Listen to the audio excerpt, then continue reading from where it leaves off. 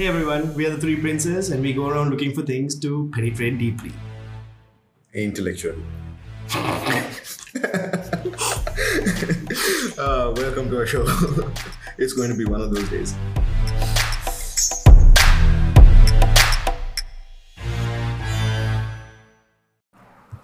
Mira. Okay, we are actually doing this again. And the answer to that is a fuck. So, guys, we had a monumental fuck up. Colossal fuck up because we just recorded the first half of this entire conversation and Found out the audio wasn't recording. Season 2 is a great start. we will introduce him in a Still little better bit. than We will season introduce 8 him of in a Game of little bit. Thrones. You are in film.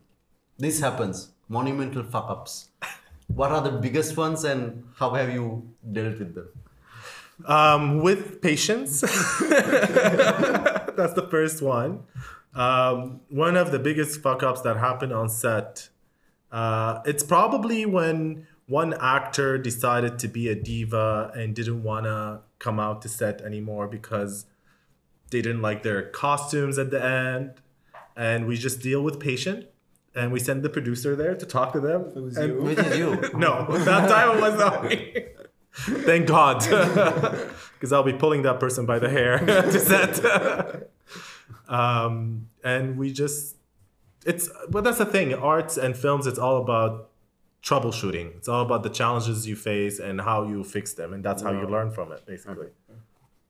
But somebody would have been fired if this happened. Did somebody get fired? No, if this happened. If someone forgot to put Okay. So, guys, the monumental fuck up is we didn't record the first half of this interview. So we have the video, but we but don't we really can't have audio. So again, I'm reintroducing Mo Rai. I said the name right, eh? Yeah. Okay. Rai is a very Indian sounding. I know, Ashwara Rai. She's my cousin, I like to say. But she's not really. She doesn't know I exist. Rai is... So I'm originally from Syria, as I said. And I was born and raised in Damascus. And we immigrated in Canada in the early 90s. My parents did. And then I followed that in late 90s. And Rai comes from the last name Rai, which means the shepherd. Right. And when my dad came here... It's a Persian Syrian. No, it's Arabic. It's Arabic. It's Arabic. Okay. And when my dad immigrated to Canada, they asked him, "What's your last name?" He said it. They could understand him. They wrote some 6 letters that didn't mean anything. He's like, "Just put Rai." And that's how I got my last name. Oh, right. Cool. Rai. So you lived in Syria, and then you moved to Canada. Again, very briefly because we've done this once. Your life, very briefly, because I know you're gonna get bored of talking about this entire thing. It's okay. So I was born in Damascus, Syria, the oldest inhabitant capital in the world. So a lot of history, a lot of cultures. And then I immigrated in Canada. My parents immigrated to Canada. I spent summer school a lot there. And then after I finished my studies, my high school in Syria and Damascus, I went to Toronto and did high school there. Then I did computer science and math at the University of Toronto. And then after that, I did film school at Toronto Film School. And then I worked there for a few years. Then I packed up and I wanted to live back home. So I went there, lived for 3 years. I lived through between 2009 2011 at the end of it, which basically also marks the revolution or the uprising, The depending start of the Arab where- Spring in the Middle East. Yeah, And what ensued afterwards. exactly. And then I came back to Canada in 2011, end of 2011, and I've been working back in film since then for almost a decade. You spoke about your time in Syria. How was? I mean, we have had conversations about this, and if you don't mind, what was it like? Because we never get a chance to talk to a Syrian who has gone through this. We will never. Right? It's funny actually. I was talking about this today during dinner. Syria, actually, the society and how the society works in Syria and Damascus is very similar actually to Sri Lanka in a way. So there's a lot of classism. I think you can correct me if I'm wrong. In Syria, there's classism that's very Classism as if in like there's middle class. You can see the middle class. There's a lower class or poor class. You can see is it a traditionally brought in classism, or is No, it I think it's it just just- developed you can throughout the observe years. it? You can see it. The middle class all like hang out in the same places. The high class, they all, which is a minority, they all like hang out and group together. They all know each other. Everybody know everybody in their Circle, society, in yeah. the circle. The people live on their society. They live on what the society tells about them, how they act, how they behave. So it's very similar to that extent in a way. It was amazing living in Syria, especially because I grew up in a middle class and a privileged in comparison to a lot of people. So it was good. We were comfortable. My dad worked his ass off all his years to offer to his kids, to offer his kids a better life than he had, and it was great. It's a beautiful country. It has amazing history. People are extremely nice. We have great food.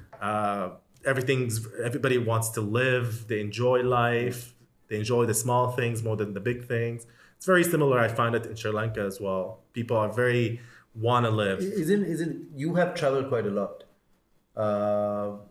Isn't it the case in many countries? No, like it's very different than Canada, for instance, or Toronto. The people are, I find them, they mostly live for the moment.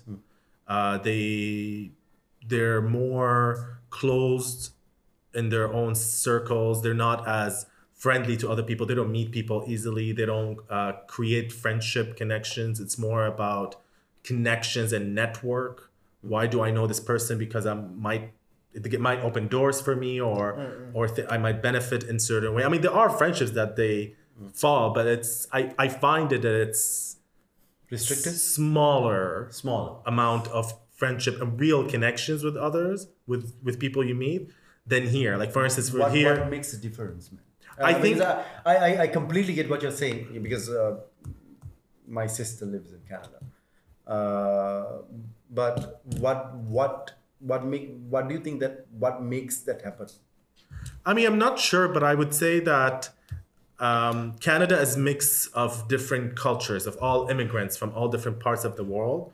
So maybe what's happening is when people immigrate to another country, they want to be with themselves because they understand themselves from where they come from, and they kind of cocoon themselves in their own. Right. Integration. Yeah. Yeah. Integration bias, negative bias towards integration, I Yeah. suppose. Yeah. So that could be one of the reason, reasons yeah. I would say. Also, I mean, North Americans are warmer than a lot of people, like the British, for instance, we guys are very familiar with. But that kind of race is a bit cold in a sense that the empathy is a different meaning for them. Yeah. To sympathize with someone is a different What meaning. does empathy mean in Any Canada? I mean, I can't really speak on all of the white population that is Canada because first of all, I'm not white. Second of all, I didn't grow up there. But I find their perspective on other places in the world are different. They kind of assume that the way that Canada or North America or even sometimes Europe, how people live and how society is structured, that's the norm everywhere around the world. And when they go to different places in the world, they're like, we don't understand how you guys function. While actually around the world is kind of the norm, and North America and Europe is the exception. Right. Because you have these countries where it's been generations and generations, like 7 generations almost, of peace and development and going with all these inventions, and you have 7 generations of these people on the other side in these countries where they've been in maybe dictatorship or poverty or Colonization. wars as well, that destroyed countries and made the country not improve as fast as these people. So seventh generation on the right and seventh generation on the left, these people sometimes can't understand each other anymore. And that's a deeper opinion, I suppose. A deeper sentiment. That's fantastic. Okay. Before we got very rudely broken off, I wanted to talk about. I asked you about you a question about working with Sri Lankans. You said it was a great experience, and I was like, okay, fine, that's great. I was really shocked that things were happening on time. Yeah, Yes. we were really shocked that things were happening on time. So we're capable of it. yes, We are capable of it. we had a great team. But you ended that with the thought that I was pondering on at that point was there's a work ethic that has to be met everywhere. Yeah. In arts, in fine arts, this is purely an opinion. I don't know whether it's true or not because I think there may be artists that work their asses off. There's a divergence of strong work ethic, but in film you have to have a strong work ethic. What is your ethic? How do you approach work, and how do you build on work on a purely I need to achieve this sense? I mean, I try to believe in that a person from his mistakes they learn and they need to improve on that, not just try to keep doing the same mistakes. So every project for me is a learning experience.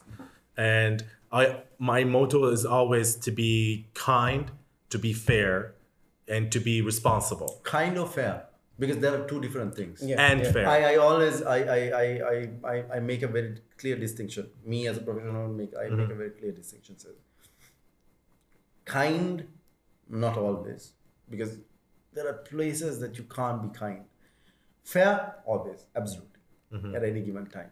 Is there a big difference for you? It is. Kind is, well, especially, let me explain why I say kind. Basically, in film, the whole film team or the film structure comes with people from all different places of the world or societies or classism. They all come and unite and you work with all these people. So you have the people who might have university degrees or college degrees. You have the people who are just drivers. They don't know anything about the art, for instance, or they're not that of that society. And you have the actors who are diva sometimes, or they have their own characters that you have to help and manage. So it's a whole melange of all these characters and people. So you have to be kind to people. And that's where kindness comes in. Because you don't know where anybody's coming from. We work long hours. Like back in Canada, 12-hour days is a short day. And that's not everybody who works that. So there's 14, 15, 16, and time travel back and forth to your home or whatever, and you do it the next day. So people come with a lot of stress, with a lot of overworked. So they snap, they have different clashes and whatnot. So you always have to be kind to them to know. You don't know what that person is going through, where they're coming from, why are they taking this job? Is it just to put food on the table for their for their 5-year-old? So that's why I try to approach it in kindness. And fair is everything has to be fair. No matter, yes, you have to be kind to all these people, but no matter where you come from, you have to be treated fair and equally with equal opportunity. No matter what's your sex, what's your orientation, what's your color. No matter who you are treated as a human being in a fair way. Something that you said, I mean, again, I'm pulling off what you were just saying. You seem to be oriented into that kind of sentiment. And something that you said very recently, like, again, before this entire debacle happened was that... He's never going to get over it. I'm not going to get over it. Is you're choosing projects that you want to work on, and you are doing so because there is some purpose in executing them. What drives you, what motivates you, and what inspires you to do that? Well, what we talked about is that the purpose is, I feel like at this time in my life, I need to choose projects that are meaningful in a way that whatever means they're being shown either on TV or theater or even a one-time showing, if one person saw it and changed their life, changed their thought, changed their way of behavior, then it actually did good. It did good for people. It changed people for the best. And we talked about a project that I recently worked on, which is Trapped, the story of saving Alex, which is about a Mormon family where their teenage daughter comes out to them as LGBT and they don't agree with her. So they put her in a conversion center or house where she gets abused and mistreated for her sexuality orientation until she gets fixed. And fixed. Yeah. But then at the end, she escapes and she becomes the first LGBT spokesperson to her little area in Utah, US. So that story is so powerful that I know for a fact if it's on this big screen and somebody sees it, it's gonna change something. It's gonna a light bulb is gonna switch on. Somebody's life. Anybody, because this story is so powerful that you're gonna be affected by it some way. You might not like it, you might not agree with it, or you might agree what they did to her, but something is gonna come out of you after you watch it. What is your because we are very storytelling animals. What is your perspective about how storytelling influences us every day? We know that we are inherently influenced by them because we work in a very data-oriented, fact-based world. Especially when it comes to work. And there's more and more emphasis that is being put on Big hard data. facts, hard facts, deliver hard facts. But hard facts, yeah, they tell stories if you search for them. But what is your perspective on where things are heading versus what you are trying to do, which is tell really powerful stories that maybe propagate the human race forward? Well, the human race from the beginning loved storytelling. We see it in history with pictures on the walls where a story is being told somehow. And film, just like any other means of storytelling, it's a way of, you can call it propaganda. It's propaganda for the good, or it could be propaganda for the bad. So it depends how you take, it's like a weapon with two sides. It depends how you use it and how you use it. Where are we going? I think from the beginning as well, there is that side or that world where independent filmmaking happened to tell stories that changes life and affects life. And there is also another chapter of storytelling where it's only entertaining and or comedic but even that does affect society in a different way. Like look at Charlie Chaplin, for instance, all the films that he did in the black and white. It was during an era where people wanted to forget about their misery, wanted to stop being sad, and wanted to be happy. And that's what he gave them. So it was a propaganda in a good way where it just lifted the spirit of all the people, and it was needed at the time. So I think art should always speak of what's needed at the time and what is needed to enhance society. But that raises a very important question. Like, how do you decide what is needed? Well, it's like democracy. Not everybody likes democracy. It's who you vote for, and that's where you're gonna go with. Sure. It's also the ideas. We're all from different colors of society. We all believe in certain ideas and don't agree with other ideas. And both ideas are gonna come on the table. And that's where I think societies needs to do. They need to push both ideas and have intellectual conversation about each idea. Let the better idea win. Well, yes, let people decide. Let people decide. Popular and therefore win. You can never shut off or shut up the other side, because the more compressed that happens, the more it's gonna explode in a worse way. Just like how, for instance, I always use the example as Trump. Yeah. That's how you oppress a lot of different kind of people. They weren't heard. You haven't been seen, and they wanted to be seen, and that's what we got because of it. Was that what happened in the Middle East as well?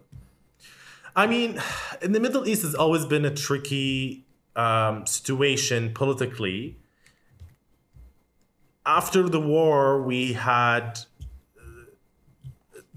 after World War II and after the bigger powers of the Earth of the world decided to split the world and everybody takes stuff. I think the Middle East, they just put people that controlled people but did not mean well for the people. I think that's what happened. And after so many years, and that happened anywhere, you had bad leaders or leaders who were good at certain point of time, and then they decided not to care about their society or communities, and things turned to the worse. And a lot of people won't agree with the Arab Spring and how it happened, but a lot of people do agree with it and say that people had enough and they just wanted to say no. Yep. A lot of people say, but that's not the way. It should have been more gradually and easy. But a lot of people didn't see any hope other than any other way. Right. Which is tricky because, like, for instance, what happened in Syria could have happened. Would something else have happened if some people took a different route? Maybe. Yeah, maybe. Yeah, maybe. But now this is what happened, and now this is what we're living on. This is the world we're living on. And this is what we have to contend with. Yeah. Okay, coming back, I think Syria is a very deep subject for you, and we can talk about it for a long time because I spent some time. You experience some scenarios that you have been in, and they have been, in my view, horrific when we went through a war as well. But I don't want to go there. This is not a situation for. This is not a conversation about what happened. You spoke about something like a project that had real, proper social meaning at the very bottom and at a very high level. Can you tell us again? Very sorry about this, but can you tell us again what it was? Because when I heard it, it was what genius at both ends of the spectrum, and I'll talk about the both ends of the spectrum.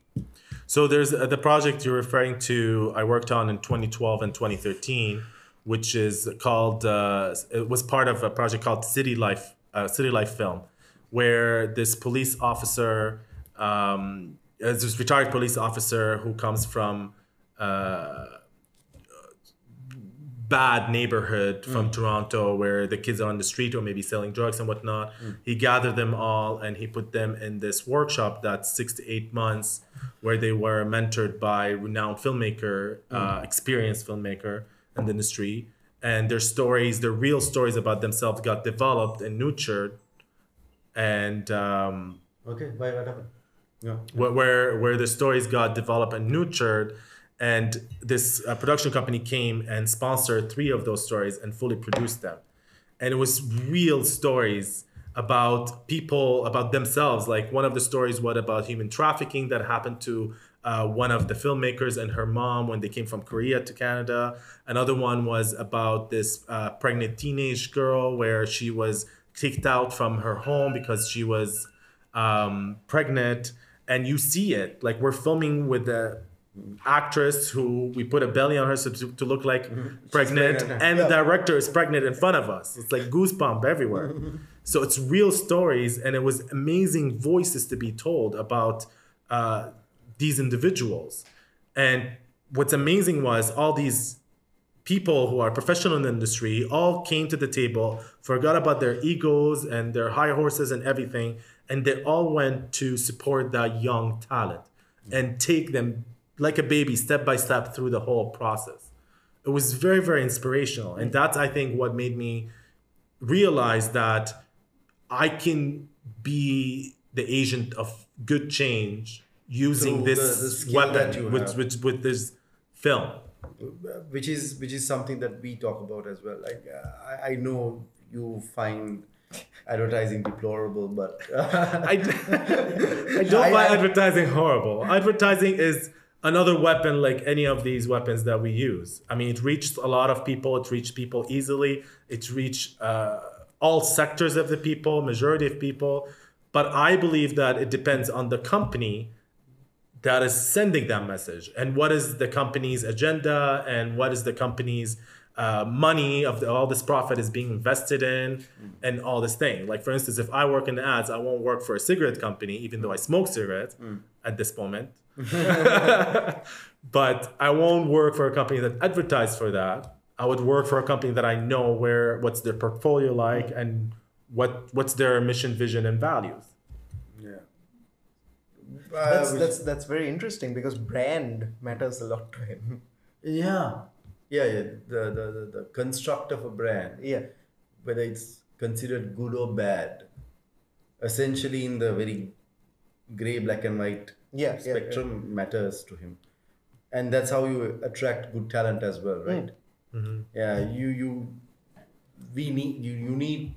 Again, what happens is, I think on an ongoing basis is more and more companies are trying to be ethical, and that I think there's a virtuous cycle that gets spread where There's a certain more profitability. ethical people are coming into business because they want to exact change, and while they can't do everything, more things are getting done. And something I And now that actually, because of stories like his, you have a certain profitability when it comes to ethical behavior. sorry, something that I want to talk about.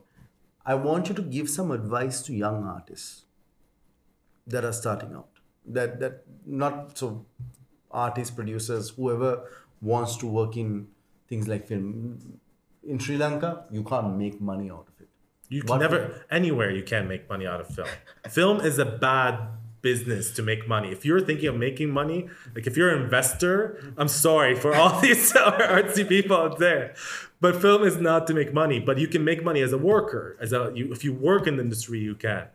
And my advice will be for anybody who is in the arts, if you really truly believe that you are resilient and you're patient enough to spend time on yourself to gain those fruits after, then go do it. And you will gain your fruits after. You are one of those cases. I mean, I think so. So delayed gratification is very important. It is, and patience. You have to be patient. And again, I use this word again, kind to yourself. You have to be kind to yourself. Sorry. You have to be kind to yourself because it's going to be a long, hard road. If you don't have people who are going to open doors for you, if you don't have parents who can give you lump sum of money to go do your projects, it's going to be tough. But if you believe in yourself and you believe you have a talent, then it's rewarding at the end. Because people will notice at the end. People will see you, you will shine. Your journey, your switch. We were talking about this again, but your switch from doing, you could have had a very safe, comfortable journey. How difficult was it? I mean, it was difficult for me. It was difficult for my parents to understand. My first job did not. I got about like in Canada, it was like $600 a month, which is it furnished like it can help you for a week or furnish your fridge for a week or two. It depends how much you eat. I eat a lot. But my dad was not understanding. He wouldn't understand. He thought I was ruining my life from leaving science and math and computer science to go do that. But I knew that if I suffer for this time of period, and if I do this shitty job and I learn from it at this point, and I learn as much as possible and do as many mistakes as I can so I can learn as much as possible, the next job, I won't be doing that. And it will be a better experience and I can ask for better money and keep climbing that ladder. It is a ladder. Yeah. We spoke about this, no? What is an okay amount for you to suffer? As long as I can bury it. It's all about, each person is about how much they can hand. And you discover yourself as well. Right. You know what are your buttons, you know what are your limits. But you have to push yourself. Right. you can't be like, this is a little uncomfortable. Exactly. Stop. No, you have to push yourself. Right. Like again, This is it. Like, You I'm can- going this to is it. die tomorrow. Take us through your experience, man. Because the whole idea is this should not be philosophical. Tell us your experience. well, that's exactly what happened. That's exactly what happened, and I just bear through it. I kept working. You know what? I think the reason why I didn't hit that rock bottom is because I worked that long day. It was shitty day, but I woke up the next morning and I was ready to do it all over again. And you did this for 4 years. Well, I did it for a couple of years. I think I was also lucky with my opportunities that I got. Right. Because after that job, I got another bad job, and then the third one was a bit better, and then I started immediately like understanding what I'm doing. I started immediately understanding the system and the ladder and the network. I remember 4 years I didn't go out. All my outings were networking events to meet people.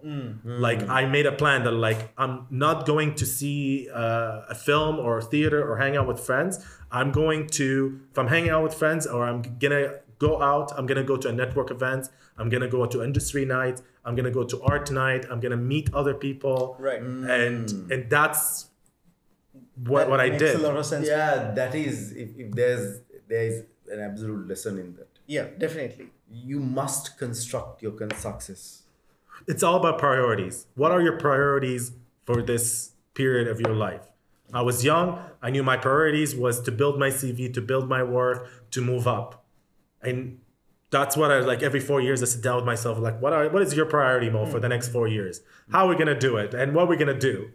So I spoke about this, like I said the same thing about like 5 episodes ago. Like No, much more than 5. much more than 5. Somebody's counting. Yeah, but This was the episode whole 4. idea was prior. How important is a plan, and how important is not to get dissuaded because Things you aren't don't- going perfectly. Yeah. Yeah. How I mean, important- life never goes perfectly. Nothing in life goes perfectly. You're the one who spins it. And you have to make peace with that if you're supposed to get anything done with yourself. Exactly. You can't control the world. I Yeah. mean, we all would like to, but we can't. Okay. In you are here, and we are doing this episode because you are here. Why are you here? I I'm- know, but I want you to tell. I'm here. We just finished actually filming a film for Deepa Mehta. And it's an amazing film. It's an amazing story. It's a Sri Lankan story. I mean, you all know Deepa Mehta from Fire, Water, and The Rest of the Elements. And, yeah, the rest of the elements, Midnight Children. She's amazing, amazing. A ball of creative energy. And we worked here for 3 months. We shot here. We had a great team. We had a great company called Film Team. They were above my expectations. Actually, I didn't expect that. And we filmed this story, and it was a great experience for me. And I'm sure I will do it again. And that's why I'm here in Sri Lanka. Will you come back? I would love to. I would love to.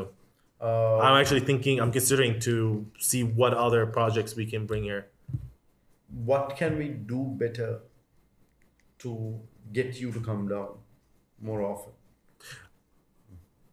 I mean, I think Sri Lanka is getting it's on the starting point to understand what film is and be more film friendly.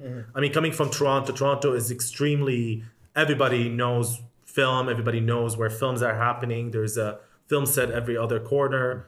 So everybody understands that. I think Sri Lanka is the people, whenever I tell people that I'm working on a film here in a movie, they actually, their eyes sparkle. They're like so happy to hear more about it. Right. They're excited. They want to know more. They want to know how to help. It's something that it's still fueling people up. They're excited to do it. Yeah. Well- And I think, I don't know, what the authorities should like build on that more and use that to their advantage and open it more to have more films that come here or TV shows. I mean, I'm not sure if there's a school that teaches film. just more like you have been a filmmaker for some time.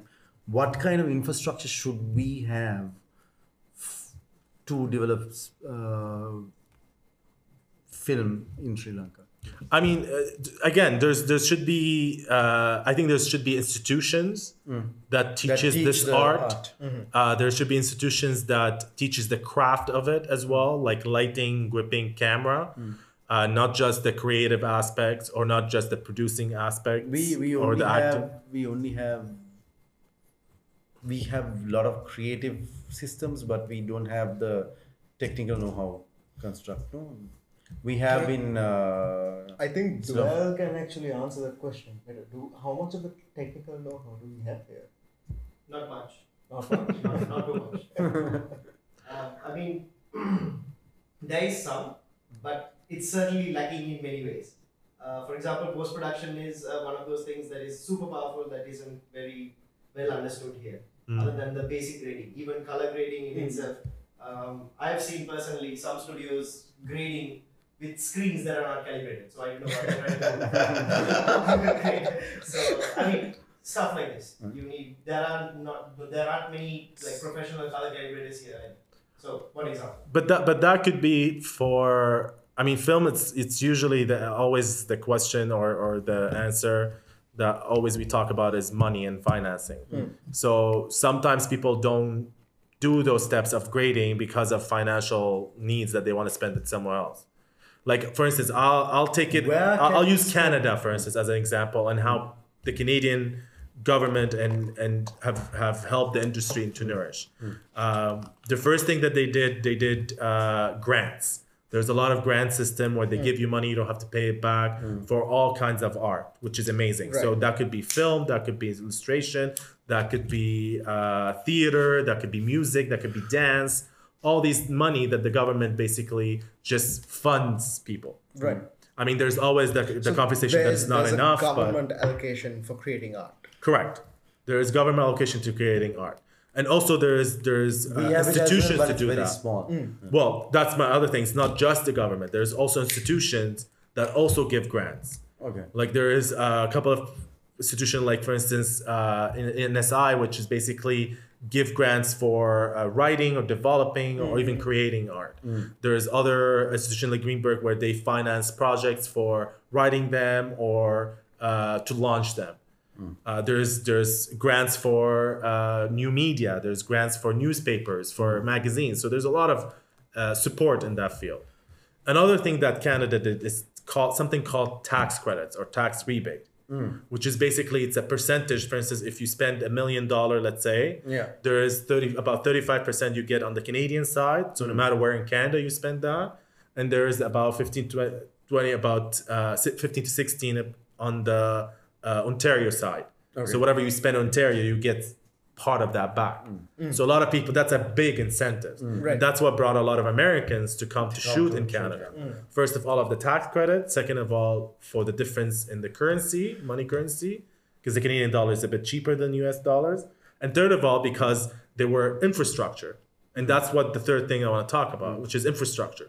There are offices, there are studios, there are a couple of vendors that do the latest cameras. They have the latest cameras. They have the latest lights, the latest cranes, and also like post houses and all these other things where people can come. It's a one city shop where you can shoot, post, edit, and go take it. So I think these are three main things that any city can start looking at. Yeah, I think in South Asia, India has just hit the mark on that part of it, but Sri Lanka is always cheaper to shoot in, and I think it's a better deal to come to Sri Lanka, provided that we can give the incentive that people want. Yeah, see, so what I see is there's a combination of policy making, infrastructure, and talent. Yeah, it's actually those three things that will drive film. Hopefully, in Sri Lanka, a lot of my friends who are into film complain about it. But having said that, even under the most dire circumstances, the Sri Lankan film market is still chugging along. Yeah, it's not dead, It's not dead. That's the thing. and it's not dying. You should see this piece more that a couple of my friends made. They took a old